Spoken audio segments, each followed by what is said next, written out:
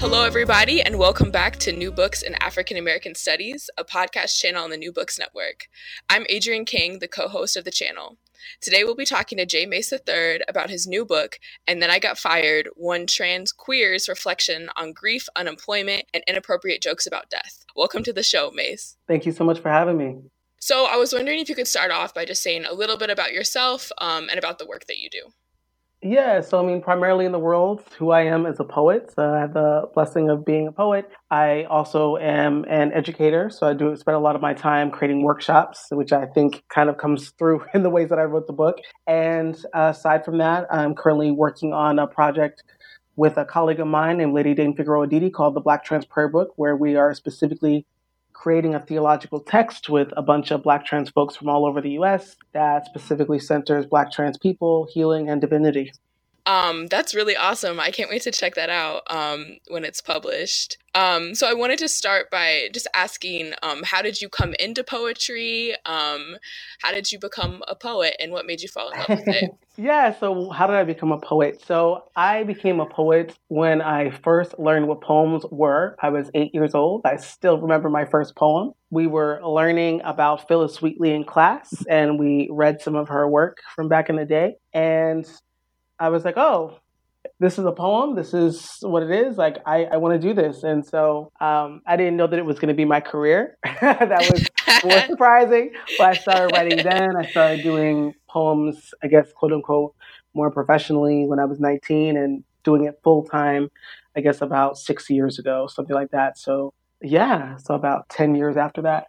Yeah, so I really loved this book, and I really hope that all of our listeners go out and purchase it. But I was hoping maybe if you could read from the introduction to the book, where you talk a little bit about it, and then from there talk about the process of how you came to write this book, which I think is like a huge part of you communicate that within the text of the book itself too. But I was hoping you could talk about it.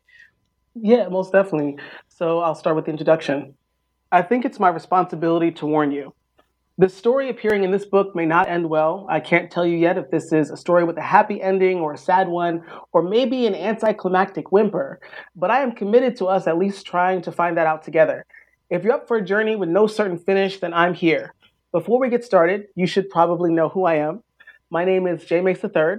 If that's too long, you can call me Mace or Jay Mace for short. If you ever feel like calling me Jay, you should promptly put down this book and don't open it back up again. Can we agree on that one rule? We can? Are you sure? Great, because I am really testy these days. This story starts in November of 2012 when I picked up and moved from my home in Philly and headed north to New York City. What happened once I got to New York isn't about the city so much, just a series of unfortunate events, bad jokes, and horrible timing on the part of one little trans queer poet, i.e. me. So within this book, as we figure out this story's potential outcomes, you should expect to hear some poems, rants, and a few things to keep yourself busy just in case your heart may be a little heavy too. Maybe we can be friends? So yeah, so that's the sort of start of the book, the first couple pages. And so for me, just sort of like I sort of referenced in that book, or that first couple pages, is this book has some poems in there. Some of it's a little bit stories of specifically losing my grandmother and my father, about me getting fired from a job and other sort of things like that, as well as it's workbooks. So it's some different questions for people who might be dealing with grief. It's some specific messages for trans people and blessings towards trans people. And it's some tools for artists. So even when you ask that question of how did I become a poet, when I think about myself becoming a poet, in a full-time kind of context, I think the title answers all of that. Like, and then I got fired from this job after I was grieving, and while I was grieving the loss of my father and some other situations. And so there's some artist tools in the back there, so that if you find yourself in a similar situation and want to figure out how to be a sustainable artist, there's a worksheet in there for you about that too. So this for me is a book about honesty, and really about, I found myself in two back-to-back situations around grief in which people were expecting me to just snap back to quote unquote normal really quickly, and I couldn't. And so this for me is a place where I want people to have a space. I talk a lot about, in some workshops I deal a lot with trauma from people, right? And using poetry and other sort of tools to help people heal from trauma. And so one of the things I tell people, there's a difference between what you tell your therapist so you can keep coming back to therapy versus how you're Mm, actually feeling, right? And so this mm. for me is a private space for people to draw, write, and engage with myself as the author about our real experiences with grief. Wow, yes. And I think that is just like so clear in this book. Who would you say this book is for? And maybe you touched on it a little bit, but I would curious what Mhm. else you would have to say. Who is this book for? So when I think about ideally for myself in this book, as a Black person, as a trans person, as a person coming from a Muslim and Christian household, I think oftentimes when I'm asked to write about my experience, I'm usually asked to write about my experience in a way that assumes that the person I'm talking to has no idea what I'm talking about or the context I'm coming from. And so for me, this is one of very few books that exist, I think, out in the world that comes from in the context that I'm assuming that the reader knows that Black trans people exist, that we are magical beings, and that we have a right to safety and space. And so this book is for trans Black and brown folks. This is for queer folks. This is for trans folks as a whole. This is for people who are dealing with grief as a whole. I think that anyone that's ever experienced loss can find something in this book, but especially those coming from social justice spaces invested in racial justice and trans justice. I think they can find something especially more magical from this text. Yes, yes. And I'm curious also what it was like writing this book and what your writing process looked like. Oh, goodness. Because you're dealing with grief, right? Like in Yeah. real time. But yet simultaneously the book is also for people who are also grieving. Yeah.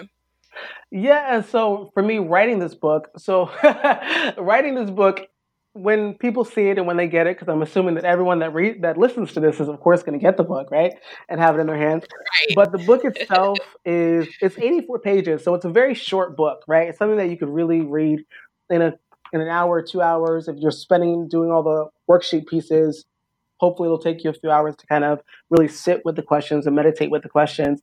But so for me, this book literally took me years to write. So this book has been something I've been trying to complete for probably about 6 years. So probably about right when my father died, there's some pieces in there that I started writing down. So when I was even in the hospital with my dad, there were some notes I was kind of taking and just thinking about, not because I wanted to write about this thing that was happening to my family and to my father in particular, but just that, when after he actually finally passed, I was just getting so much terrible advice from so many different places that I Wow. wanted to create someone to talk to for myself and for other people, right? That Right. wasn't judgmental about how I was handling things, which wasn't well, right? My whole life literally ended. People talk about the world keeps going on. It doesn't. There are some people that you lose in life that your whole existence is thrown into question, right? And so Right. my writing process was a lot of crying. At some point, I talk in the book about crying into wine and escargot. That really happens. So anyone that reads that line, there's an actual cafe in New York that had $7 escargot that I was really dramatic and would just go to every day because that's what made me happy. Very, just cheap happy hours always make me really happy. And yeah, I think especially because I was having so many I think that writing this book just helped me to release a lot of pain that I was feeling.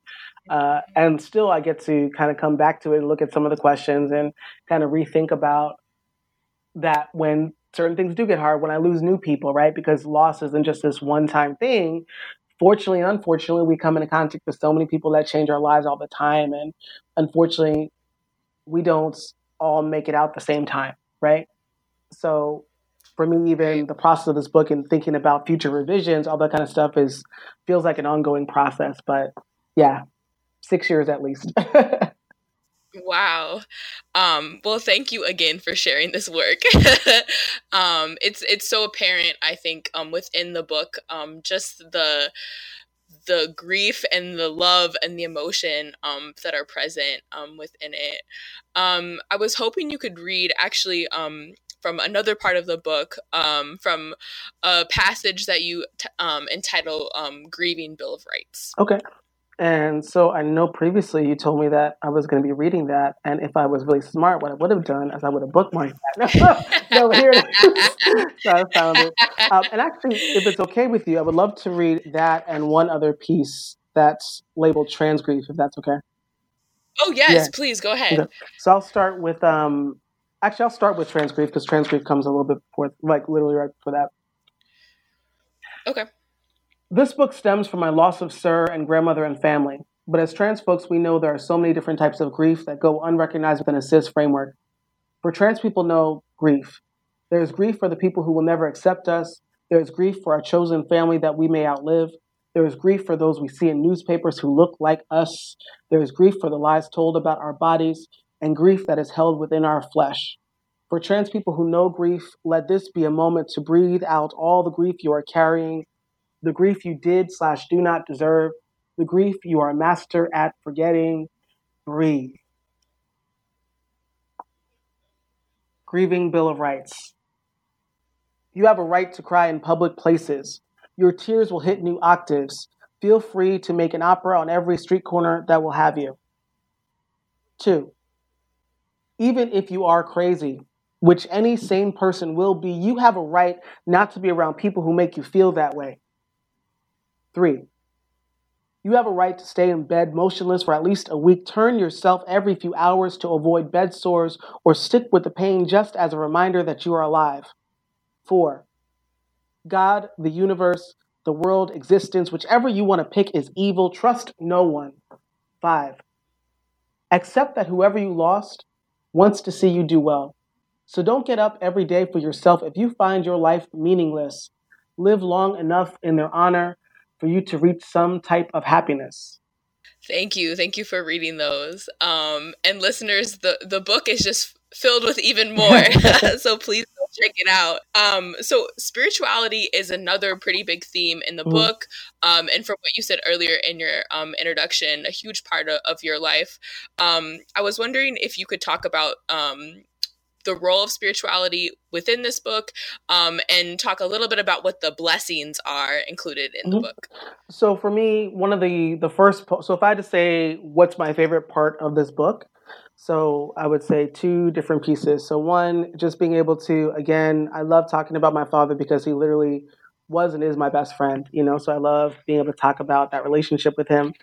The second part that's my favorite in this book is a poem called Zone of Rarity, which is the first, so it's like the first actual full poem that you kind of get in this book. And so in Zone of Rarity, I kind of go through a history lesson of the ways that trans Black and brown folks were specifically targeted by colonizers because of their role in keeping the spiritual and historical wellness of communities alive, right? That we held so many different roles within various communities before there even was this word trans. Like trans is such a limiting word because it only talks about our gender versus who we are as non-binary, gender non-conforming, and trans beings, as we call ourselves today, is also about claiming a sacred and divine space, especially when we're talking about Black and brown folks. And so for me, this whole book, I think, who knows better how to think about spirit? Like when I think about myself coming from, again, Muslim and Christian spaces, I've done work in all kinds of different faith communities over the years. For me, I used to actually be part of an organization where we were the first queer organization to publicly meet with high leaders from the Mormon Church. I used to be, I've done small chaplaincies. I've, supported queer faith groups for young people. I've done prayer circles. I've done, helped create people's spells and incantations. And so I've done lots of different, I've used to be a production manager's assistant for a traveling gospel choir for a short amount of my time. So I've done lots of random stuff within faith communities. And for me, in all the different faith spaces I've ever been in, whether they were Abrahamic or not, the one consistent theme that has always come up is that we as humans are spiritual beings temporarily having a physical experience. And I think who better describes that than trans people? That there can be these limitations that cis straight people have on the body and who's supposed to inhabit what. And that trans people can say these words that you have for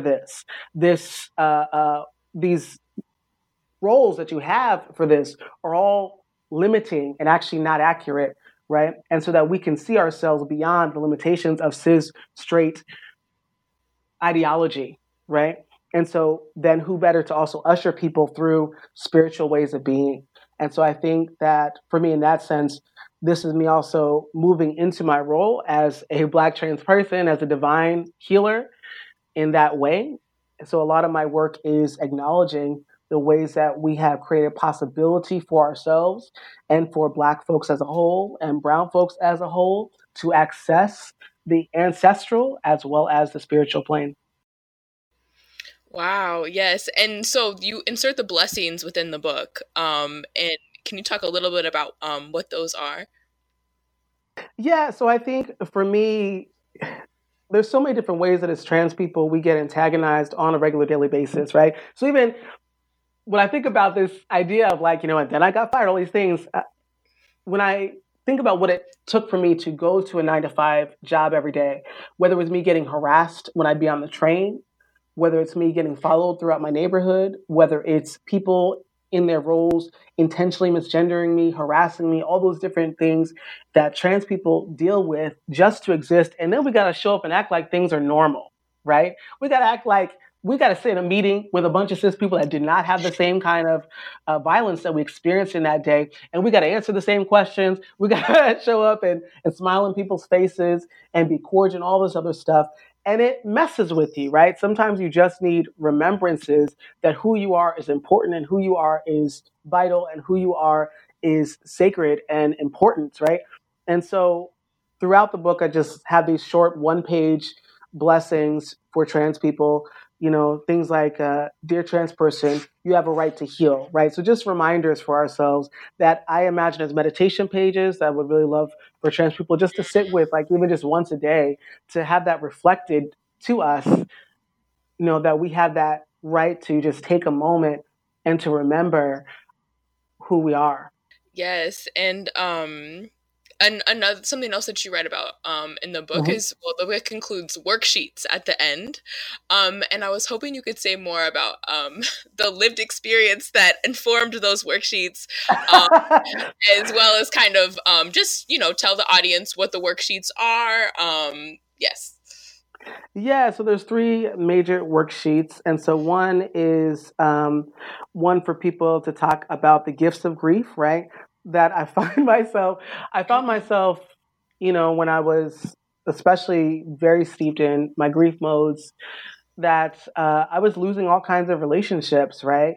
And so I was losing all kinds of friendships from people that just didn't know how to deal with what I was experiencing, people who were just like, oh, it'll get better. Oh, it just takes time. And clearly those people had never dealt with the same kind of shit I was talking about, right? So clearly they were just like on some magical silver lining type shit that isn't real, right? Sometimes there is no silver lining. Sometimes being alive is painful and it's more painful than not, right? And so we need stuff that allows us, again, to be honest about that so we can make a decision to move forward. Right. And so for me, when I was even thinking about the gifts of grief, like sometimes I was recognizing the types of jokes that when I was in that mode that I was telling, other people didn't find very funny. So for me, by the time I was watching my father, that I lost my father, at that point, my father was the 3rd person in my life that I had watched die. Right. And he would not be the last person I watched die at that time. Right. But I think that's for me as a person, again, in my world or understanding of what my particular role is with the people I love and care about, that's something that I find to be sacred, is being able to be with people in those moments, right?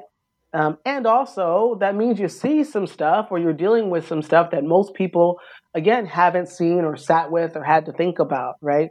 And so, I would find my sense of humor being a little bit more grim, I guess, than the than the average Right. person. And so some of these things are like, oh, like one of my superpowers is I can like just burst into tears and clear aisles. Like what other superpowers could you potentially get from grief, right? Um, one of the pieces is for sad faces trying to recover, right? So it's got some drawing space and other sort of things to think about, you know, what kind of helps you kind of recover when you are feeling that down. And also, to me, like all these things are for moments when you might not be able to call someone on the phone. Like I have friends that say, like, I need to take some self care because I can't. Some of the things that you're telling to me are beyond my scope. Which for my friends is actually fair, right? A lot of them actually could not think about or sit with some of the things and some of the questions I was asking because they never experienced that, right? And so to me, all these things are about those moments when you are sitting by yourself and maybe it is 3 a.m. and maybe you can't call someone, right? You at least have a place to talk about what you're learning about yourself, what you have learned about yourself, to remember the people that you're grieving or the person that you're grieving, all those sorts of things. As well as I shared earlier, there is an artist worksheet in here because I do think that as trans folks, and particularly Black and brown trans folks, we get pushed out of 9 to 5 work all the time. Like me, the experience I had is not a rare experience for trans folks that are Black and brown, right? That we consistently get pushed out of 9 to 5 work. And so being able to even take the art seriously as a work form, I never had conversations about that until I was going through this grief mode and actually had to hurry up and catch up and get with the times, right? So even having an honest space to talk about how the other types of things that happen when you're grieving, because it's usually not just that you're sad about people that you're no longer around, but your life changes, your friendships might change, and most of them Right. will change, right? My work experience changed. Some people you're housing, were you living with the person? Like I used to live down the street from my grandmother before she passed, right? Um, my father was someone I saw every weekend, right? So a lot of your social movements, your physical movements in the world also change. Um, yeah, so to me, even that artist worksheet kind of speaks to the reality that it's not just one part of your life that grief shifts. Thank you so much for sharing all of this. And I think on note with the artist worksheets, this book is self-published, and so I was wondering if you could talk a little bit about that process and also talk about the physical Mhm. book. I'm just thinking about how you're smiling on the front, but and also the size of the font, and so I'm really curious about what that process was like as well. Yeah, so these are all, yeah. So what's important to me, this is the first real trip I took after my dad died. And so this was 2 years after my dad died, the picture on the front. And so this picture was taken by Ajamu X, who is a brilliant, prolific Black queer photographer based in London who took my photo. Not specifically for this project, but I wrote him up and I was like, hey, so you took this picture of me. I love it. I'm in love with it. Can I use this for this book? Because like this is one of the few times, this is like one of the first times after my father passed that I was experiencing joy, being able to be in another country and hang out with brilliant Black trans and queer folks was life giving, being able to spit poems and be with people. And yeah, so for me, that's what that picture means to me. There's a picture of my father in the back of the book, and that for me is a picture of I took of him when we were at breakfast at a breakfast together, which is one of our weekly traditions, And so for me, that picture is about him and I having like an actual conversation and just kind of being in each other's presence and feeling joy. So I think throughout all these pictures that are in here, there's only 3 pictures that are really in here about accessing some sort of joy, right? When it comes to the font, I refuse to wear my glasses on a regular daily basis. This is something that you should know about me. And so, so a lot of my friends are like, "Thank you for making this so accessible." And Right. yes, and also it's because I too also cannot. My eyes are not hyper great, and I wanted to be able to sit and be relaxed while I was reading this and not have to pull out 5 other pieces of equipment. And so even that accessibility for me was really important in that way. And yeah, and so I chose to self-publish because so when I think about even my colleague Lady Figueroa Didi, I think about people like Venus DiCadija Selenite. I think about as a Black trans poets that I really admire that are often self-publishing as a way to also say, like, I shouldn't have to wait for some other body to recognize my work, right? That I know that this work is important. Every week I'm getting messages from people who feel like their lives have been changed from reading this short text that I was able to kind of put out on my own terms. I think that's really important to me, having creative control and not having to tell cis people, this is why this is capitalized, or this is why this is, or this is why I spelled this way, right? We're telling white folks, this is why this looks this way. This is why this is why I do not use lowercase b's, right? Like this is, and doing all those things. And so for me, again, in that place of knowing that as Black and brown trans folks, the experiences that we have around having to create and produce the work that we needed and that we need today, to me also means that I believe in autonomy in all the different kinds of ways. And so this is a process. So I've been published in other types of texts with other major publishers, and I think was great. But primarily what I really love to do is I really just want to make my own shit and make it easily accessible to people and have control over where it goes and how it's picked up. Right. Well, we've taken up a lot of your time, but I guess on that note, I was hoping you could tell folks where they can find this book, and also talk a little bit about other projects that you're working on too. So people can find this book on my website, which is www.jmace3rd.com, which is jmaceii.com. They can also find it on Amazon. They can find it on barnesandnoble.com and lulu.com. As far as other projects that I'm working on. So one project I'm working on a few different projects.